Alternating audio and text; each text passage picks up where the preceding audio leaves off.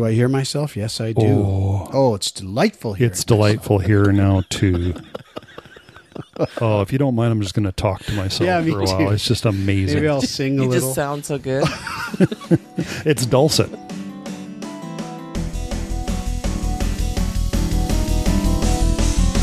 Well, welcome back to the shed, everybody. I'm glad to see everyone in here. Nice sunny day, late July. Summer's full blast. Actually, the summer of no rain is full blast. But never mind all that. McNulty's looking at me like, oh my God, get on with it. We have a really special guest today. Nancy of New West is here in the shed with us today. Long-time listener, frequent contributor, always has something to say. So we thought, let's get her in the shed and save that 6-week lag time between when she hears it and when we respond to it. We'll have her ask us a few things that she probably wants to know, and we'll definitely chase a couple of things that you've mentioned, Nancy. So welcome to the shed. Welcome, Nancy. Thank you, everybody. I am so excited to be here. After listening to you guys for so long, it's nice to put a face to you, because I've never met you before. I know. Well, you know, our website is just full of his images, in case you ever... I always like to promo the website. RJ's a bit sensitive about how much time he spends, and nobody goes there. There's been some tears, so I like to promote that as often as I can. Now that you've seen the shed for the first time, Nancy. Yeah, I do like the bathroom. Oh, you've been in there? Oh, I did check that out, yeah. Some fabulous tile work in there. Oh, it's great, and I love the rainhead shower. Wow. So I'm really impressed. We've got the stove that I hear about. We've got the bowl of candy. And wow. And KJ, you got tidied up a bit for Nancy, I see. Well, I did, Nancy. Yes. You're welcome. No, I had to do emergency acting. oh, Somebody inquired after they saw an audition of mine if I would get my hair cut for a callback. And I said, oh, yeah, okay, I will. Nothing came of that. But then this fellow actor was getting on a plane in Montreal to fly here, and the paramedics were called to the plane. I don't know why, but something happened to this guy, so he couldn't do the shoot. And it was only one day on this show called Yellow Jackets. Seen the trailer? Quite exciting. Already, eh? A trailer already. It's a soccer team of 16-year-old girls, and it says Canadian American. The plane crashes in, it says a forest in Ontario, and they're lost for 16 months. So I think it's a little bit of Lord of the Flies. Now we see them all. So you see them pre-flight in the forest and who they are today. Geez, we had it's just one scene. We're parents of somebody who died in the forest. Kind of a great experience. They hired me on Friday, fitting Friday night, and I shot Monday. That's emergency acting. what are you in the film? I'm a rich father, Hence the trim. hence the trim. because no rich guys have that eccentric madman look that you've been sporting for the last, None, year or so. apparently. No. Not in the real Well, world. maybe the Charlie Giardozis of the world. Richard Branson? Yeah, Richard Branson's Branson. pretty fluffy, yeah. There you go. There you go. Come on. Yeah. I could play him. Who has the biggest spaceship? Richard Branson. God. Anyway, that's the story of my haircut. Okay. Hair is cut. Enough about us. And we got to cover Schmigadoon later. Is it in the list? No. Well, we got to remember to do it anyway. So I understand you've been studying a little bit of a biography of Nancy. PJ, what do you got there? For our listeners, a little background. Nancy and I and Rich used to work at a common employer, A large insurance corporation. a large insurance corporation that is not part of the government. And we've all left since then. And I think from our experience there, none of us would be surprised to know that really Nancy has been involved in a lot of stuff, because she was involved in a lot of stuff at work. And even in responses to some of the stuff we've said on here, it's become clear that Nancy has interests. She mentioned Justice of the Peace stuff, which I had actually forgotten about until we began talking about Would She Come In. I can't believe I forgot about that.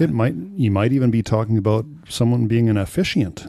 Exactly. We had that discussion about Justice of the Peace versus Marriage Yes, Commissioner. and thank you for that, both. Not really, but yes, I was mistaken there. And in the note, that I sent back with Nancy, I'd forgotten about the officiant thing because she said she couldn't talk to me on a given day because she had to go someplace for a meeting. Is an officiant, can an officiant do lots of stuff other than weddings as well? Absolutely not. Okay, so it's really a wedding officiant. It's a marriage officiant and not counselor. Made that very clear to us. We're not marriage counselors. You don't do divorces? We just go in and you bring me the piece of paper that the government issues. I don't care who you are, what you are. As long as you have that piece of paper, I get to marry you. And that's all I do. I'm in and out in about 30 minutes. Do they ever have you read a first part of vows or anything related in that regard? There's 2 legal pieces you have to do. One is where you declare in front of your witnesses there's no reason why you can't be married. And the other legal piece is you declare in front of your witnesses to take each other as husband, wife, whatever it might be. And that's it. Everything else that we have in terms of a simple ceremony is completely flexible. If you want to change it, you can add your own things in it. You just can't have any references at all to religion. Okay. And you may now kiss the bride. Is that almost every time, or you may? It depends on the culture. You may now kiss each other. Oh yeah, there's a lot of cultures you can't do that. Okay. No PDAs at all. Public displays of affection. Oh my goodness. So do you then just have a big list? Do you now have, in fact, a folder?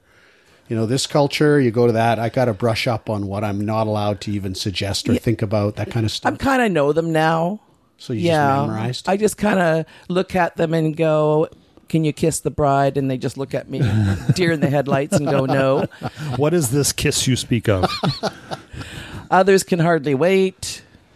Right? They want to kiss right away. So, I mean, there's so many other stuff on the list of your experiences, but this is a particularly rich field of questions. Like, I was thinking about, I don't know what you can disclose or are willing to disclose, but I'm dying to know, like, what was the best thing that ever happened at one of these?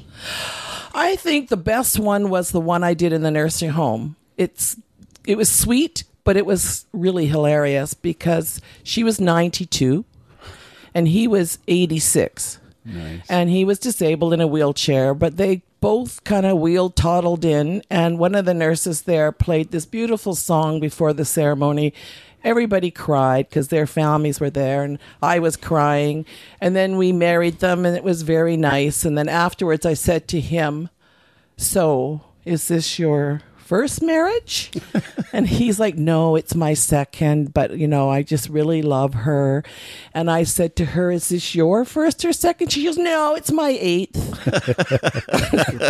And I just kind of went, okay, well, I'm not going to even ask what happened to the other 7, but she was just so excited. She loved being married. And then the youngest one I've had was 18. Wait, did they had prenups? No, they were in an old age home, No, and it was matter. Doesn't matter. They might have sweet. personal rockets and stuff. They might, but I don't think so. I mean, she could have because 8 husbands later. That's where I was going. Yeah, exactly. The Black Widow. Yeah, she's just collecting all these ancient guys keeling over one after another. That does sound really special. The funniest, weirdest, the one that I think it kind of still bothers me is he was 19. He didn't even have facial hair yet. And so we're standing in the park waiting for the bride to show up. He's with his mom and younger brother. His mom's younger than me. And this woman shows up, and I'm thinking she's just walking through the woods. But no, she's the bride. She's 33. She's from the States. Ooh. She brings the rings. We do the ceremony. So I kind of went, do you want to kiss the bride? And he just starts to giggle. And she just grabbed him and kissed him like, oh, for God's sakes, gives him a kiss. And then she takes off, and he takes off with the mom and his brother. And I had to go deliver something the next day because I had forgotten to give them something. And so I delivered it to where he was living. It was a crack house in New West. She was no longer in the picture anywhere.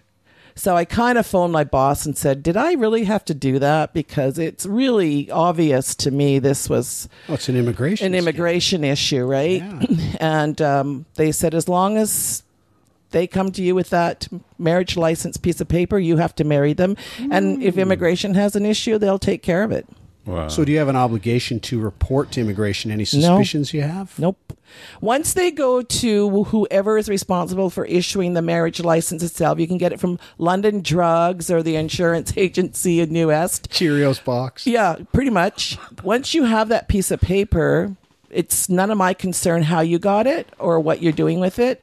I just get to marry you. Other departments might have a concern, but it's got nothing to do with me. Wow. So I tend to think of one of those as a transactional deal. You know, I do marriages, $70 a pop, but I got a feeling you put in a bunch of hours. I do. Is it a per transaction thing, or do you charge by the hour, or what? Yeah, is the deal? well, both. So it's $78.75, and that buys you 60 minutes of my time, That's an including outrage. tax. It's an outrage. I know. What It's I- an absolute outrage because an independent marriage commissioner in Vancouver starts at $300. Most of them are around $600 to get married. Holy. And a lot of people don't realize that the government has these appointed marriage commissioners that are really cheap. Yeah. So for $78.75, I will talk to you about what kind of ceremony you want, where it's going to be, give you some ideas of things you might not have thought about, tell you where to go get the license, etc. But I can also charge $25 an hour for anything over and above that. Sure, yeah. And I get to charge for my mileage Well, that explains. Soon I got at the married. government rate of 55 Why aren't you cents. driving a Humvee then? Something that really sucks back the gas. Soon I got married by some form of officiant, and I'll bet you would have been a private one then. Because Yeah. we didn't even know about the government option. Yeah. Most people don't know about us, and they find out about us through word of mouth because we're not allowed to advertise. Have you ever thought about going into business? Yeah, it's a huge lucrative business. I don't know how they get Get the certified to do it, because if the government's only going to pay me $78.75, then why would they approve somebody else that's going to charge $300 to $600? I haven't figured that one out. You would think that having performed whatever 75 or 80 ceremonies would go a long ways towards certification as a marriage commissioner. I think they may be using religion as their premise for getting certified. Oh, so I they see. get their mail order minister kind of status. Okay, well, I'm gonna look into it. Can I take 10%? So if I get you all connected and everything's in place, Well, 10% of what? Lifetime? What's your Or agent first take? year or what? 15. 15. Can I take 15? No, it's wait a minute. Wait a minute. I'm acting for Nancy here for how long? Well, although a year? although I guess you could ask the same question about me. Where did my agency experience come from? How do I get into the agency business? I guess I need an agent's agent. Oh, yeah. and then I can get To represent you to various people who might need agents. That's an awesome idea. that's sort of a right. meta agent. I think that's an excellent idea, RJ. Yeah. What about KJ? Get on this. You guys. You live in a world of agents. Right, Nancy? Moving on. I don't. Oh, well, okay. So what was the absolute worst? What was that one with the 19-year-old? That sounds kind of, like you said, Yes. creepy is a pretty good word for that. Yeah, So he that was in a really crack creepy. house. I still am. That shocked me. So I basically, did. the assumption is that he's in rough shape, and here was a way to make some money. Yeah, he took some cash and that's it. Well, I got the feeling Mum might have taken the cash. Oh, right. Yes, that sounds about right. Yeah, she was pretty predominant. She wasn't at the crack house. In fact, the crack house he was at was with his father. So I don't know what better that and was better. going on there. Wow. I just needed to walk away from Yeah, I it. think It that's was no a real longer good my plan. concern. In fact, I Yeah. think having told us Right that on. story, you should never tell anybody that story again. Just put it out of your mind and take some deep breaths, visualize calm blue oceans. Just that's an oof. But by and large, sounds like a pretty rewarding job. Well, that was why it bothered me so much, because this is the best day of most people's lives. They're getting married to the person that they love. It's so much fun. There's lots of joy and tears. And then you've got these people abusing it for personal gain. And it really bothered me. Do people? So we just talked about the difference between the costs Anybody ever squawk about the 78, 75? I have been ripped off, believe it or not. By a different We're group, only though, allowed to take cash. We're not allowed to take check, etc. And I was given the money, and I didn't count it, and it was $40 short when I got home.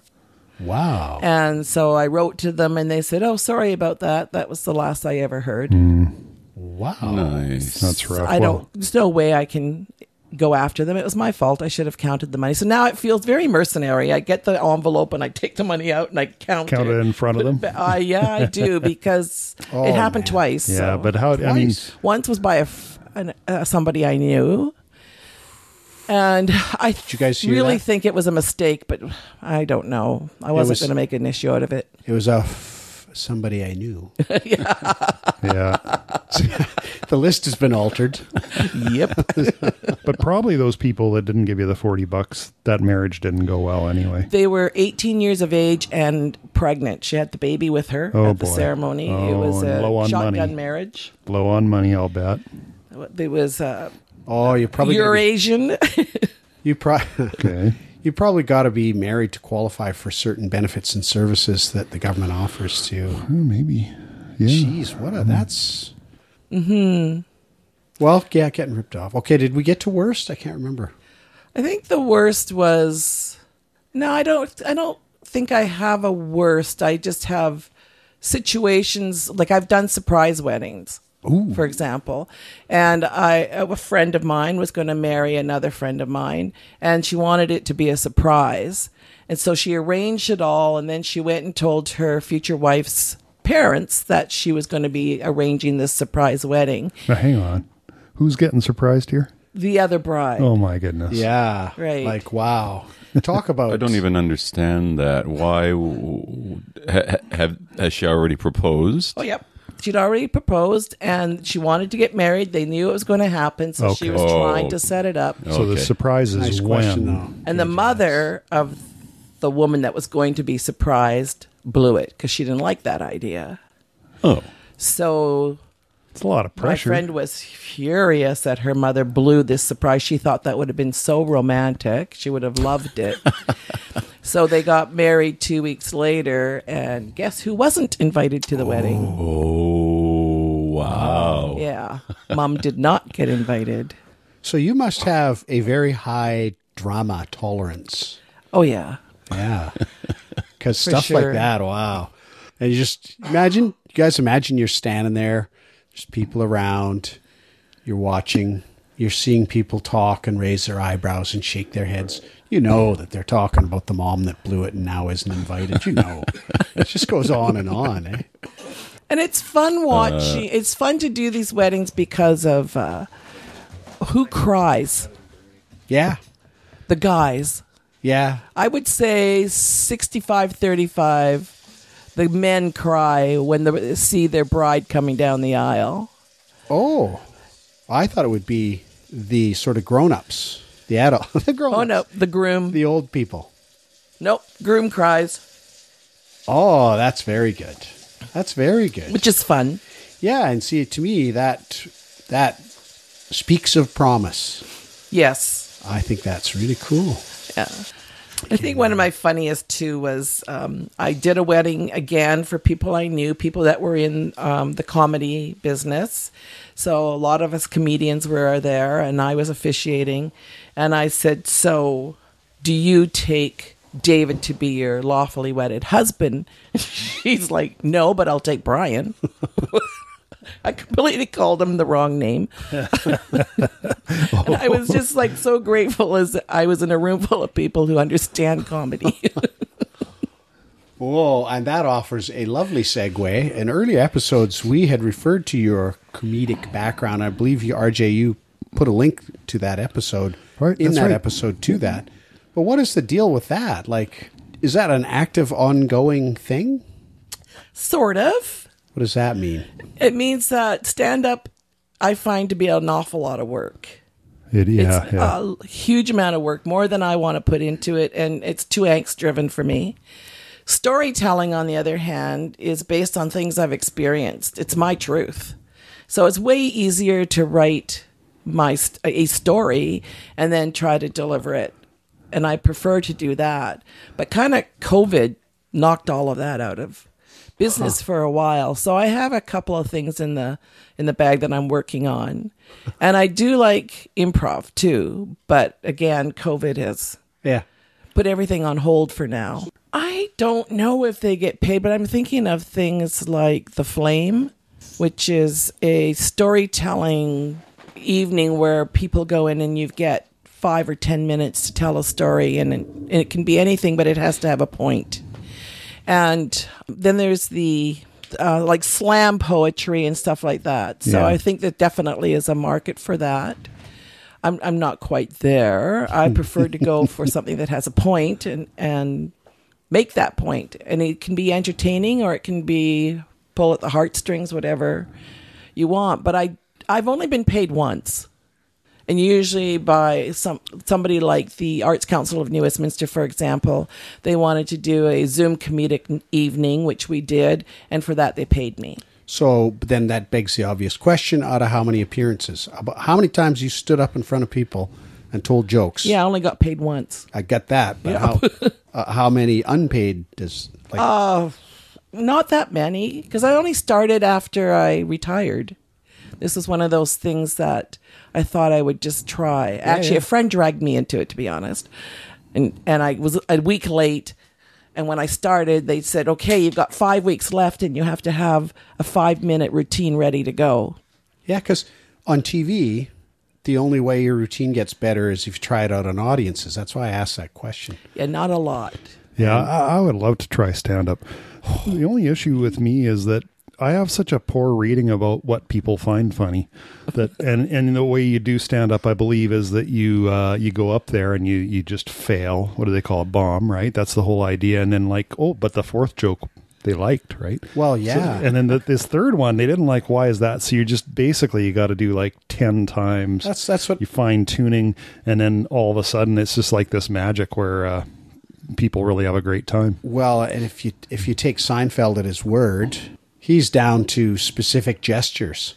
When I turned my hand to the outside, I got a better laugh than when I turned my hand to the inside after I delivered the punchline. He's down to just micro bits. And so you said a lot of work. I totally believe it. I'm just thinking, what's the nature of the work? You've, like Richard said, you've got to find material that you think is funny, first of all, but then is it going to be funny for the person you're telling it to? And you have a bit of a warped sense of humor. So I tested everything on my partner, and then I decided to use her as the fodder for my comedy as well. And I knew I was okay because I had to practice this thing 30 times a day to get it down to 4.5 minutes. But she laughed every time. So I thought, okay, I'm good. Where I'm okay. She's still laughing, even though it's all about her. Do you have to drop jokes if people laugh for too long? Yeah, you do have to watch your timing. You get 5 minutes or you get hooked. Yeah, so and like if you go over your yucks 5 minutes, if you go over 5 minutes, you don't get asked back. Whoa. Yeah, but I mean, if I had like a minute continuous of laughing, I'd be willing to ditch 3 or 4 jokes. As long as you get it. But you got to have the presence of mind to do it. Yeah, exactly. how to do that because it all flows maybe. Yeah. Well, sure. You've got my script, right? Don't take me off script because I don't know how to ad lib in the middle of an act. Trust me, if I'd had time to do those 4 jokes, you'd realize by now that the piano was halfway out of the back of the truck. See, so maybe you should try it. You should. That's pretty good. I know a great teacher.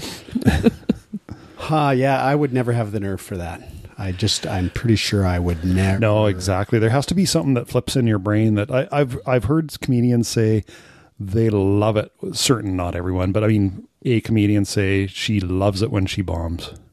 Oh, really? Yeah. Just soak it in. Well, you're safe in here unless you say anything that isn't funny, in which case we'll crucify you. You've probably heard us doing that to other guests. So mean sometimes, Skin.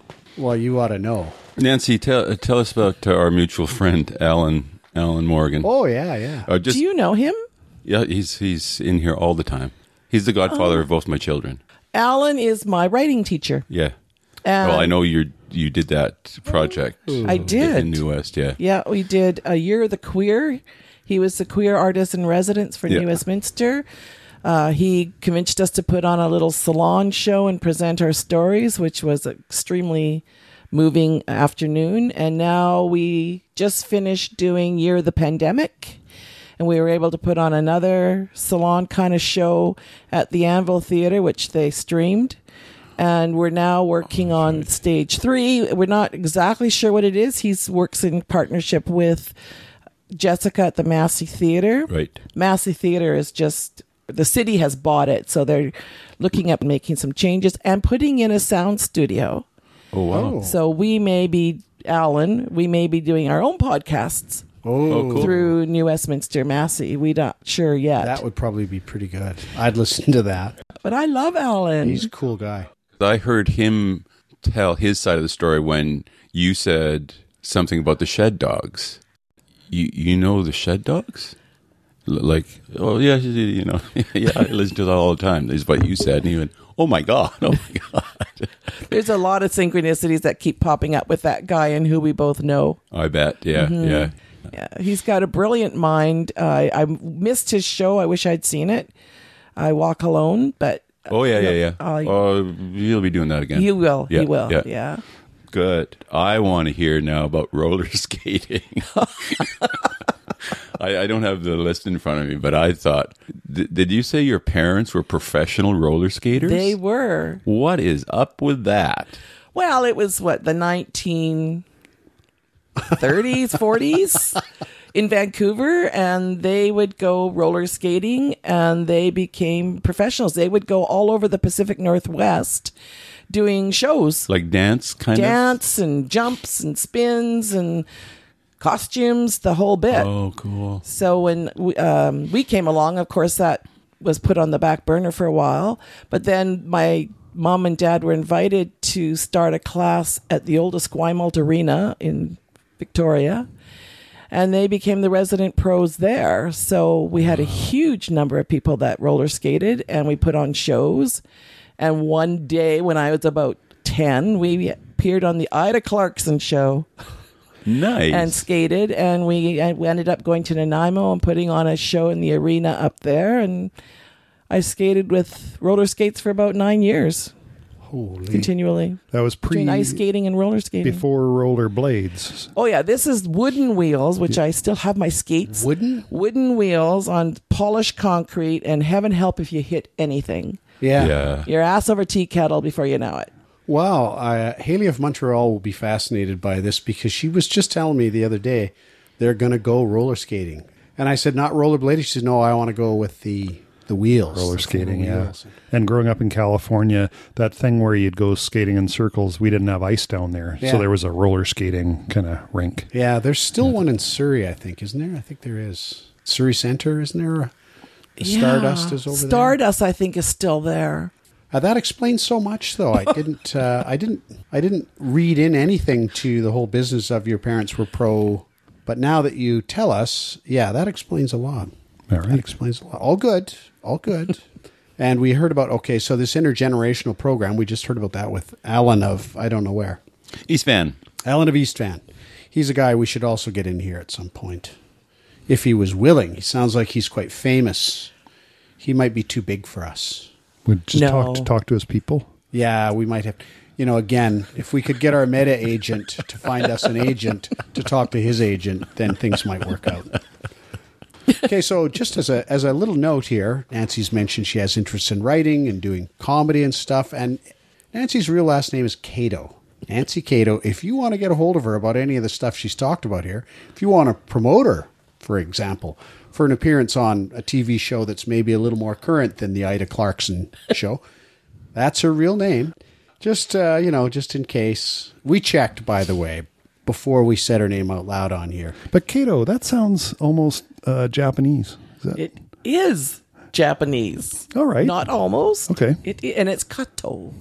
Oh, is it? I know. I don't Okay. correct people, That's but it good to is know. Kato. Okay. Well, Steve Buscemi says Buscemi, and he doesn't correct people either.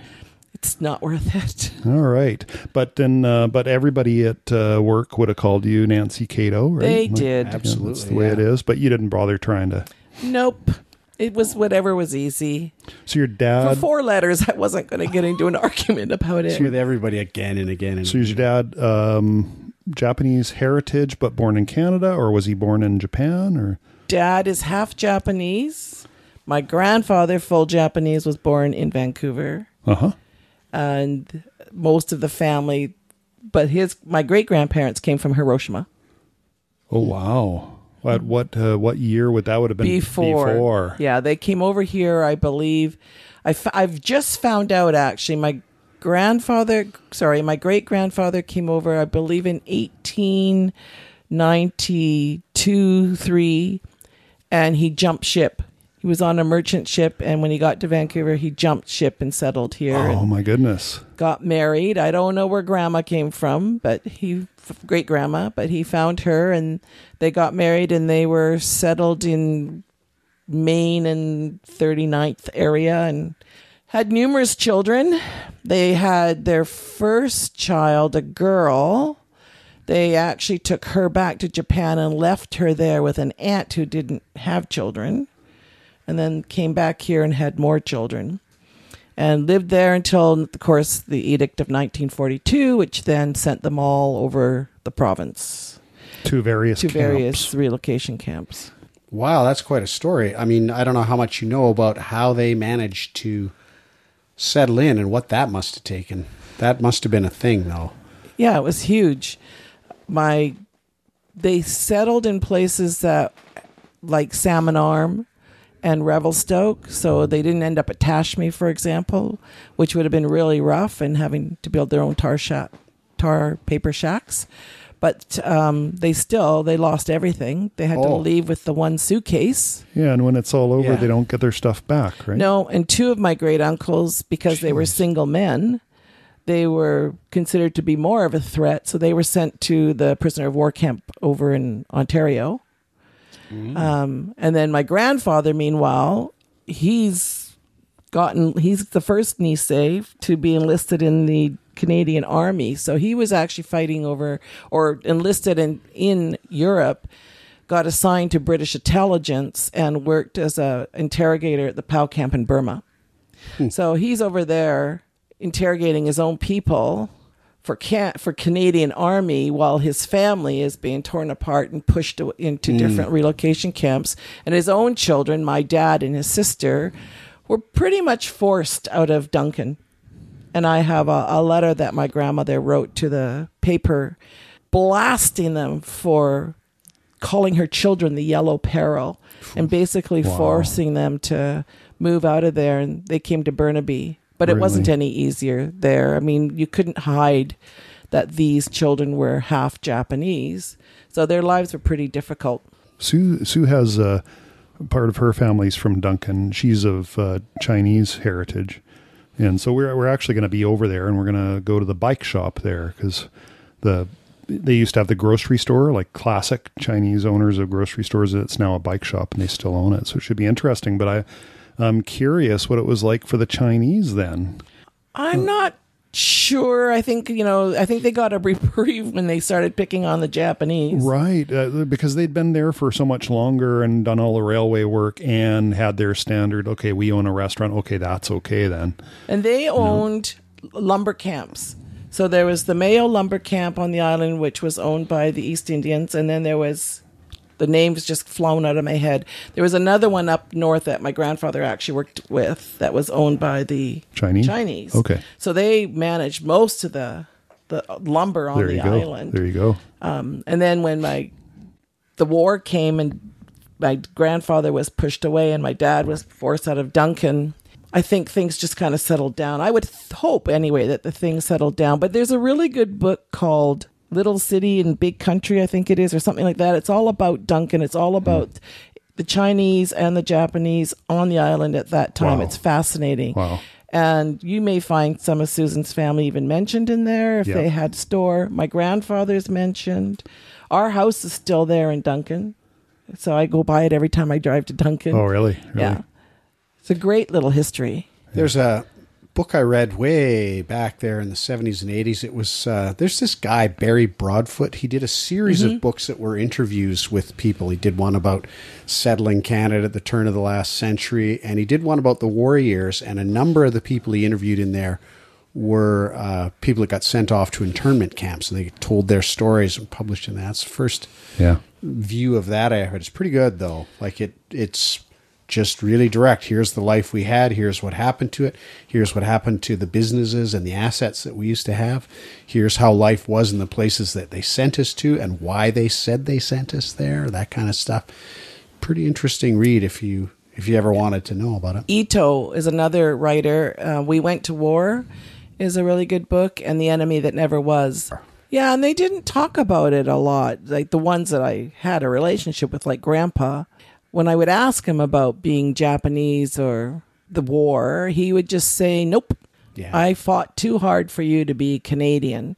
So no, you're not going to learn Japanese, and no, you're just going to learn to be a Canadian. So the best I could get out of him was learn how to use chopsticks. Wow. That was it. He'd also signed a 50-year secrecy act. 50 years past now, though, right? Oh, yeah, that's when I started asking. But no, he just didn't want to talk about it. Him and his brothers, they never wanted to talk about it. Well, I always just think it must take an awful lot to try to get past all of the feelings and the hurt and the anger that you would experience in those situations. And yet if you don't talk about it, it does go on. That's the problem. I discovered that in that story that I wrote and sent to you. Yeah. You guys want to do listener mail? Listener mail? Do we have listener mail? Yeah, we have some from Nancy of New Westminster. Oh, Wait, again? what? She's just so obnoxious. She's always writing. Absolutely. Let's do some listener mail. We love listener mail, Nancy. That's the misdirect, because the first one's from Lee of Courtney. Oh. Hi, dogs. Good, wide-ranging show. That's episode 116, Saucepan Dogs. Thanks to it, I now know for sure that my Lagostina pan, which I always call frying pan, is actually a saucepan.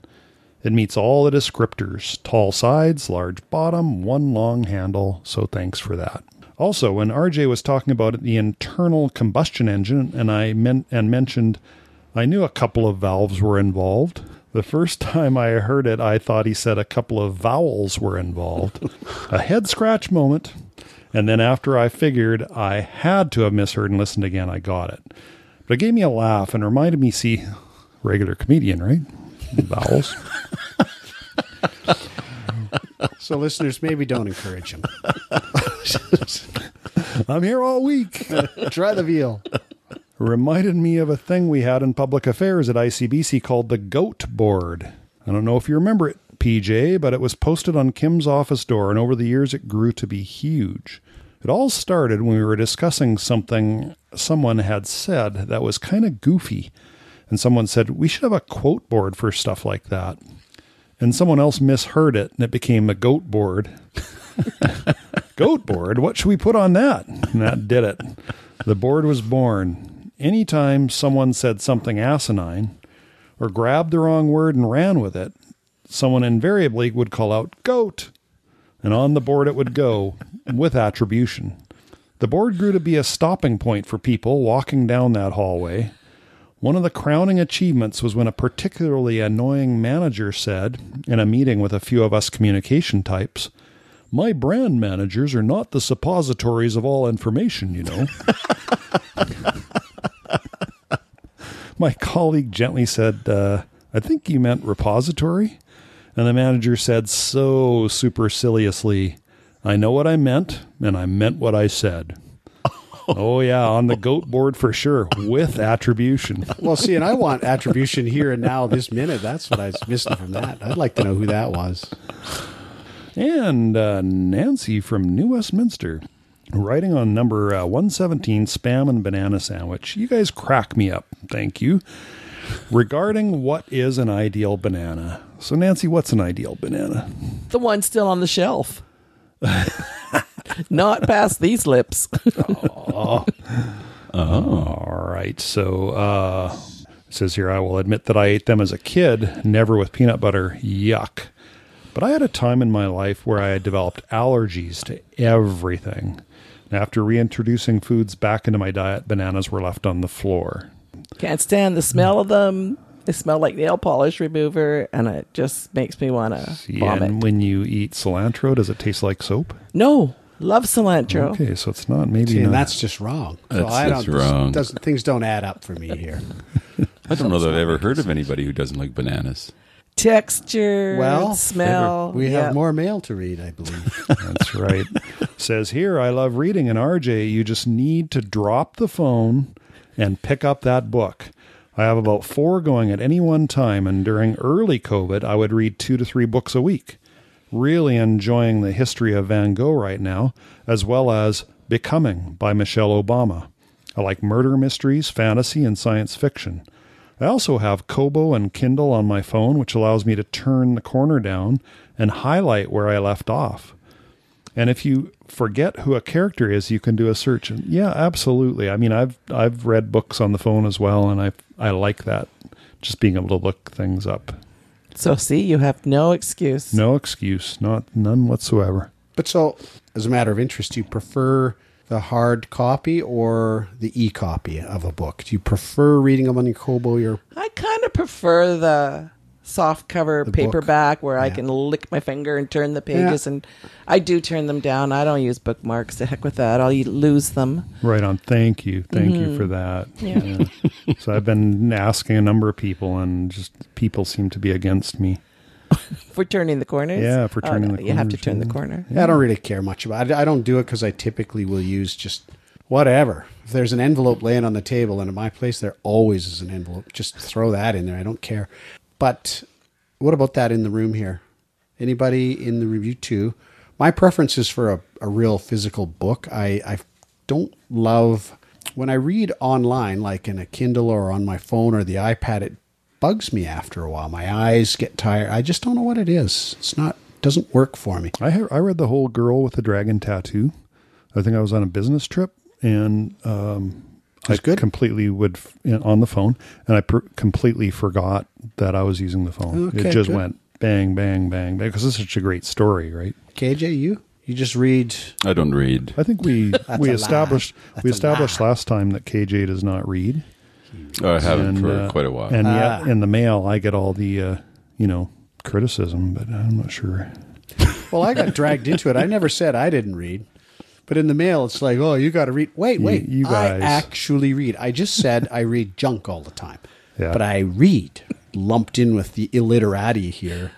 Nancy from New Westminster goes on to say, you have to like Spam to enjoy Spam Musubi. And it was indeed originated in Hawaii. It actually contains only 6 ingredients. Now you're talking Spam, right? Yep. Pork with ham meat added. That counts as 1. Yeah, isn't pork and ham the same thing? Why is this Well, troubling me? ham is a cut of pork, correct? I don't know. I don't know. I just thought it was all pig all day. Salt, water, potato starch. That's for texture, I guess. Like to hold it together. Yeah. Sugar. To give it that gummy texture. And a favorite that you find in all these kind of preserved meats, the sodium nitrite. Did you say sugar, eh? Yeah, I'm disappointed in that. Yeah. Mm-hmm. We grew up on Spam because it was cheap. My mom fried it. Fried Spam's great. Yep. Made sandwiches, breaded, and roasted it. I admit that I still like it in a sandwich with mustard and mayo. You bet. I thought about bringing in Spam for today, but I I just didn't have it logistically in me. We thank you for that. No, It's huge in Korea. When you go to Korea to the Safeway, they have an aisle that's, 40, 50 feet long. It's all Spam. Is it Spam or is it Click It's and Spam and everything else? Spam, everything, every kind of taste added to it, every flavor added to it. And we went to one restaurant because we were hungry and we wanted picture menus. So we found one and we went and sat down and the place was absolutely packed. And we opened, this was about a 6-page menu that was probably 1.5 feet tall. And it was nothing but Spam. So they have it flavored? Yeah, they can come with a tomato or with mustard or Kimchi. with kimchi. Wait. I gotta just hold on. Hold on. Like out of the can? Yeah. That you can get like barbecue flavored spam. I and didn't look really ketchup hard flavored because I and- couldn't believe it. But yeah, I you can't can get believe it either. in Like, mustard sauce and in ketchup and in oil and olive oil and all different kind of flavors. And then you go to this restaurant and you get spam pizza, spam musabi, spam sandwiches, spam everything. wow. We left. Wow. Didn't want spam. All right, letter from Michael of Coquitlam. Wow. And this is a terse letter, I'd say. Michael's letters are always terse. Gentlemen, comma. Didn't do a colon, did a colon. It doesn't say hi. It doesn't say fantastic work. Gentlemen. What the hell? Why don't you read books? There's nothing better. Haven't you heard of the theater of the mind? Sometimes it takes a bit of effort. Here's a couple books to read. Red Shirts by John Scalzi. The Passengers by John Mars. Michael and Heather from Coquitlam. Oh, no, that was the signature line. Tip your waitress. Still working on the routine.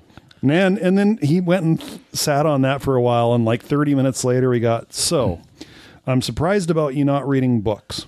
Heather and I got to the library about every week and a half. Get to the library. There's something about the physical aspect of picking up a book and turning the pages.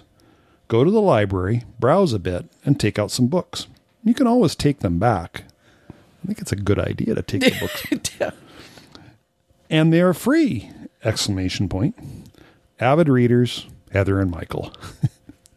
Very good. Thank you for that, Michael. Yeah. In my defense, I'm now over halfway through Fantasyland by Kurt Anderson.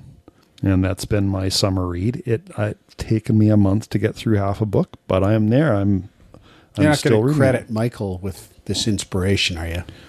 Because in the theater of my mind, I'm turning out the lights on him. I was pretty offside. I feel attacked, violated. We're working on getting Michael in here, aren't we? Well, we were right up until we read that. Okay.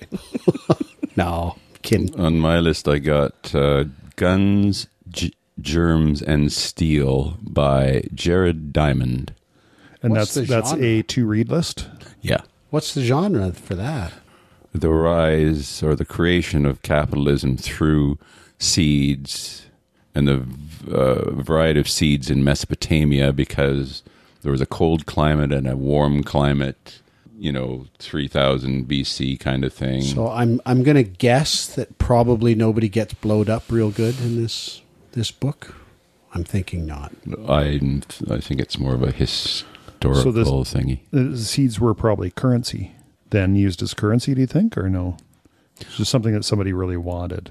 Well, it's just that they realized that they could start to move these seeds around, and that's when agriculture, that became the currency, Oh, right? right, yeah. So you could take it because there's seeds that can grow in this climate here, so we can move it further into that climate. And I have no idea. I just, it was recommended to me.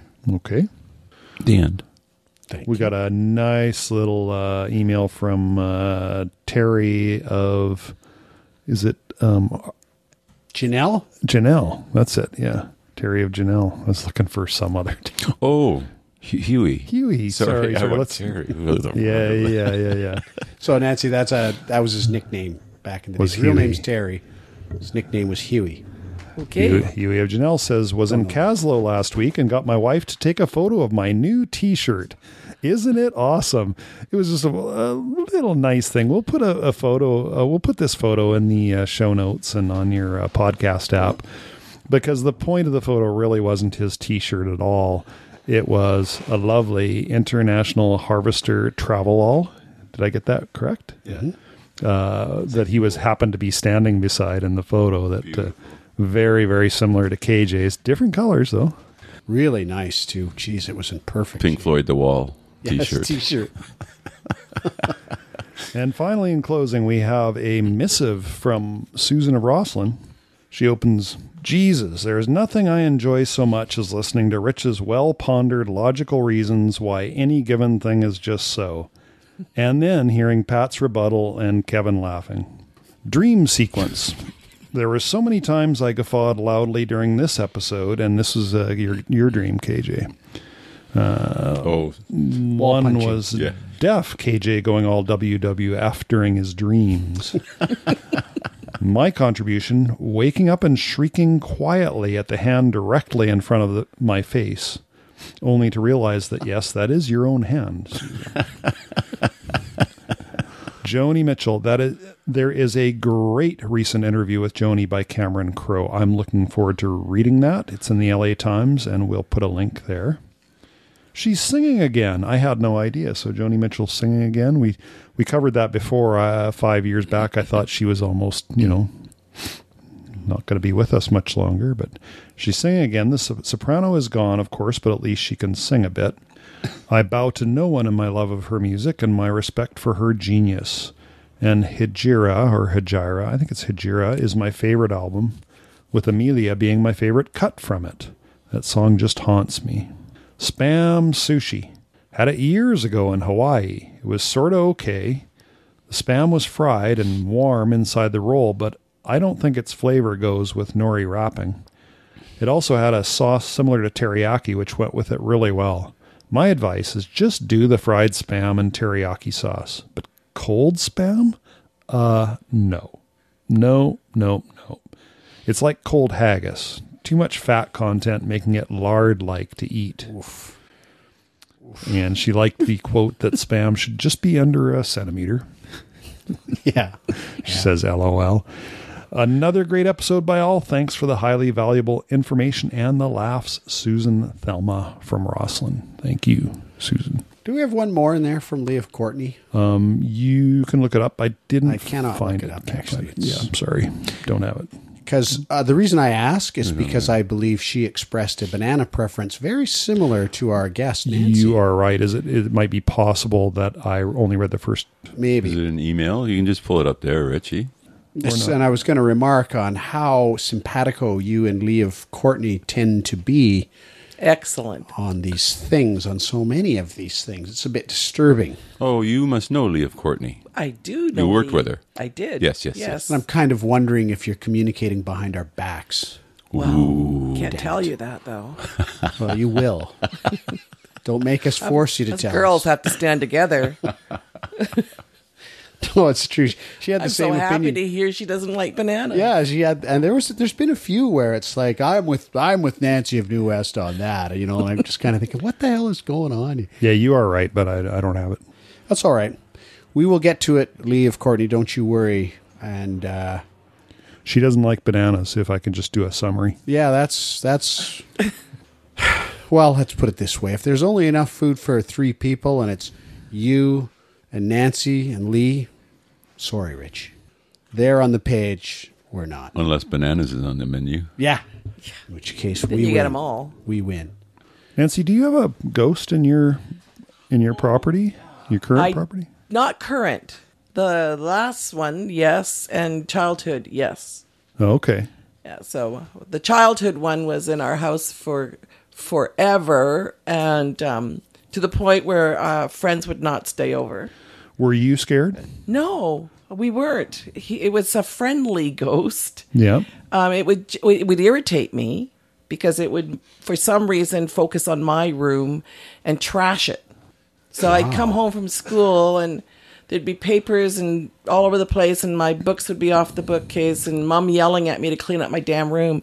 But I didn't do it. So then I started blaming my brother, and then we started testing and realized that no, he wasn't doing it either. And then things started happening all over the house. And we had a garage underneath our living room, an old 1960s house style. And my dad could keep hearing the metal garage door going up. And so he'd run downstairs and the door would be closed. Oh, and yeah. he would do that a couple of times a night and make us all laugh. And we just called it our friendly ghost playing pranks. But I always figured it was a he, I don't know why, but he loved my room, but I got the feeling he also tried to protect me. And for example,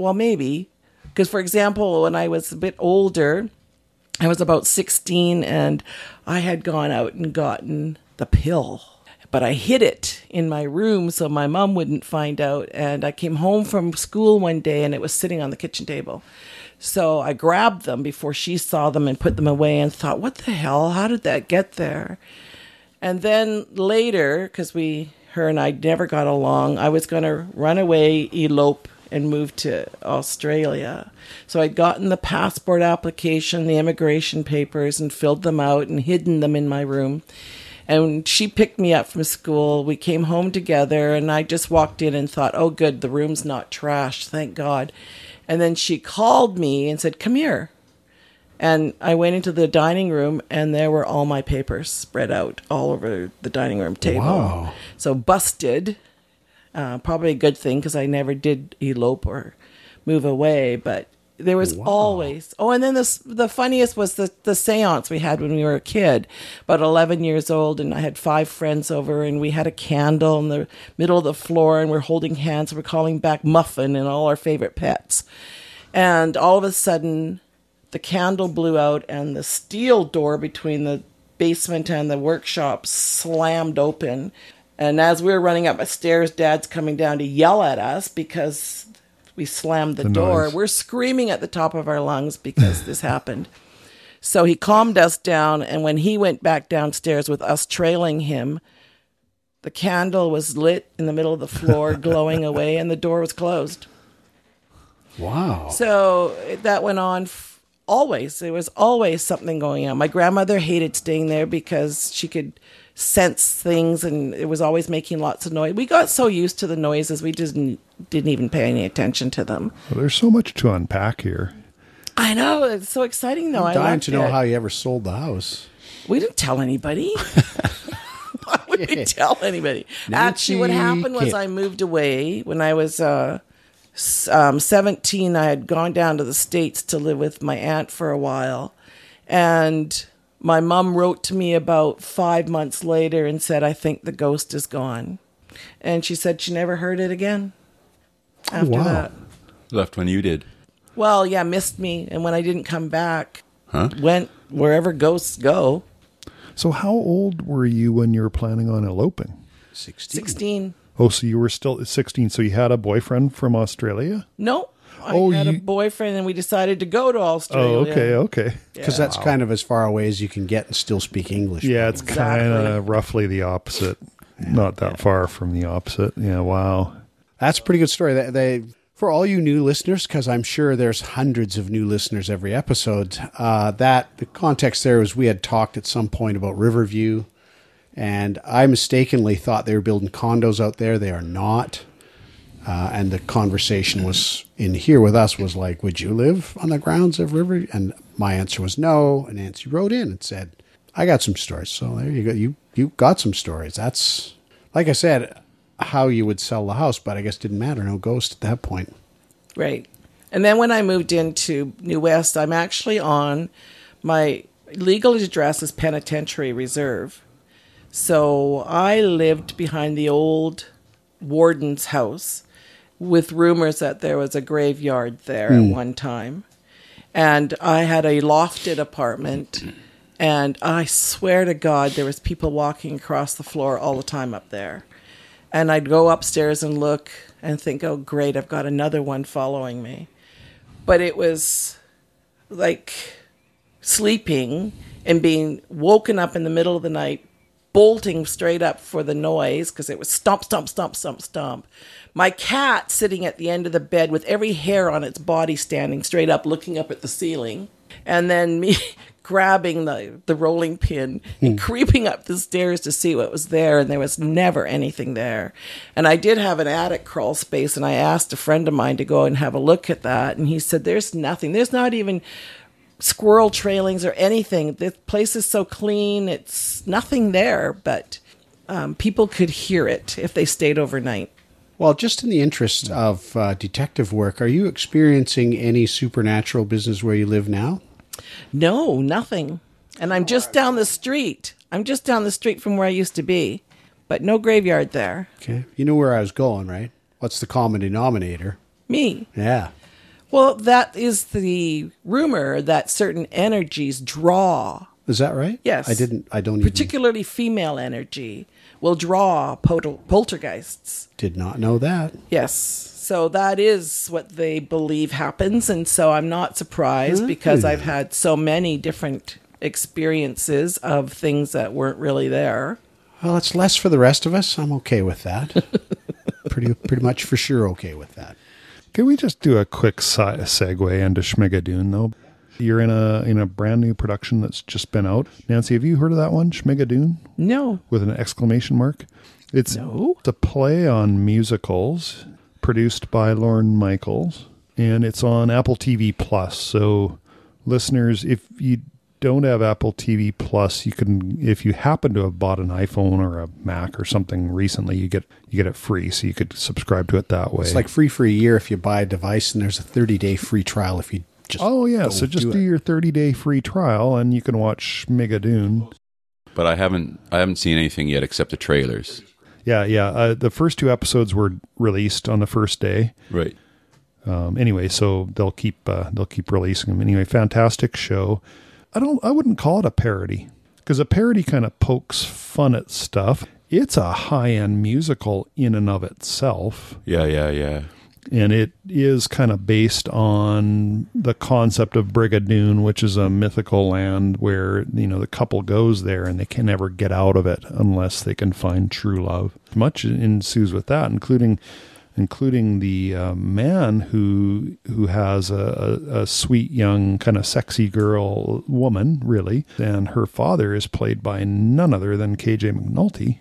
With full hair and beard. Full hair and beard and shotgun. And featured in the cliffhanger after episode 2, it's you. Your face fills the screen. Nice. Oh, yeah. It's just like... Is he all enraged? Is that he's really mad, and that cuts off, right? Oh, my God, what's going to happen next week? And the dancing and singing is amazing, too. And then, they go to talk to someone. Why do you guys sing all the time? What are you talking about? They don't even know. It's just that level of magic. So Apple TV? Apple TV Plus. You need that little plus sign there. So KJ, you had the wild hair in Brigadoon. You now have less wild hair. We were just getting into your new production. Is that right? Where were you talking about his emergency acting bit? Where were we going with all covered this? that. We did that. Yeah. You can splice this in, maybe right now. Yep. What? Splice that first part into... Yep. I could, except for Rich looks way dumber if I leave it this way. Yeah, that's good. Yeah. Why would I do that? That's fine. What are you watching these days, Nancy? What's on? What do you do? Social media? Do you? No, I'm kind of a TV? Luddite when it comes to things like streaming and stuff. But I have Netflix finally, and I have Prime. Yeah, same. Both cases. My partner doesn't like blood or violence or fantasy, so I do all my TV watching when she goes to bed around 11 o'clock at night. And I like series, some of the series that have been on. See Mrs. Maisel? No, I've just heard about that one, so I'm going to have to check it out. As a budding comedian.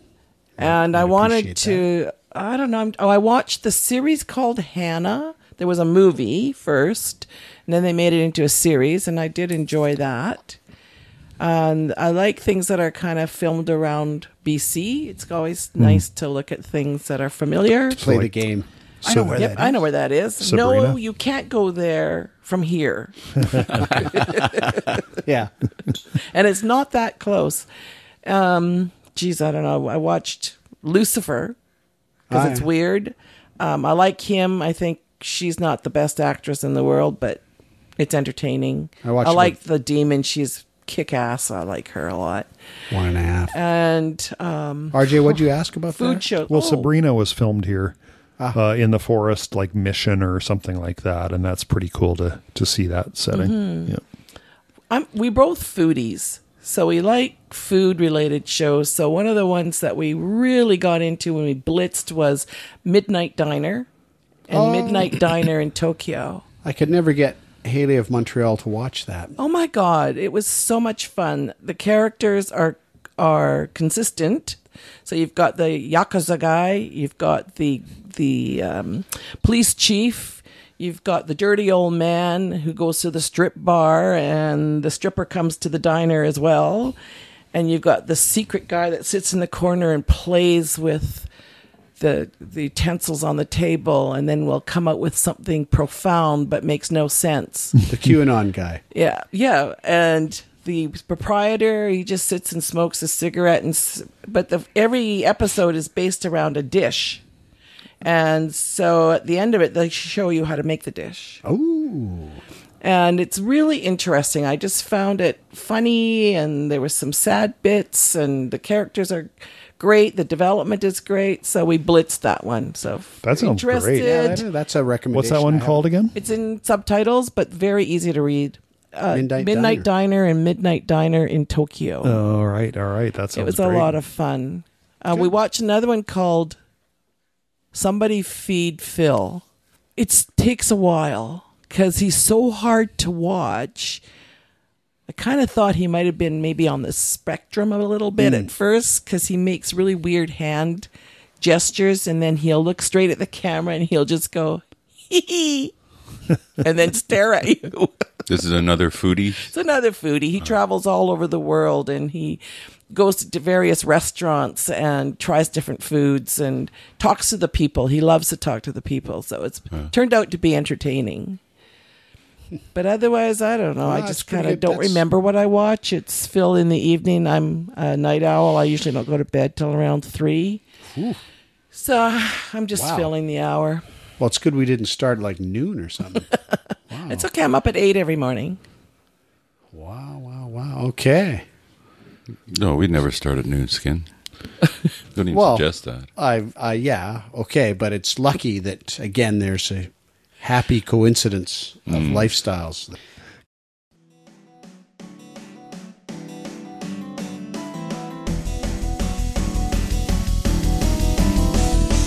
That's all we have for the first of 2 episodes with Nancy of New West. What fun. We're looking forward to way more fun in the next episode. If anybody out there hearing this first episode is inspired to put their name out to come into the shed, make sure and let us know. Michael of Coquitlam, we got our eye on you, but you've returned to work, you fool. So we'll have to schedule carefully for that. But that's all we got for today. Great fun so far. Nancy, you going to stick with us for another episode? I am. Good. Would have been pretty weird, kind of awkward if you'd walked out now, that's for sure. But we'll get on with that pretty quick. Say goodbye, boys. See you. Goodbye. Bye. That's some next level shit right there, man. We're like episode 120, and we're actually trying to, like, you figured it out right away. You just played along. Usually it's like, what are you talking about?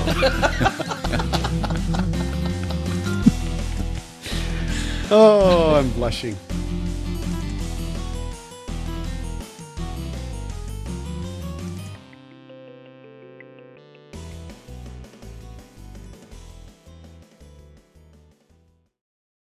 Okay, you're on.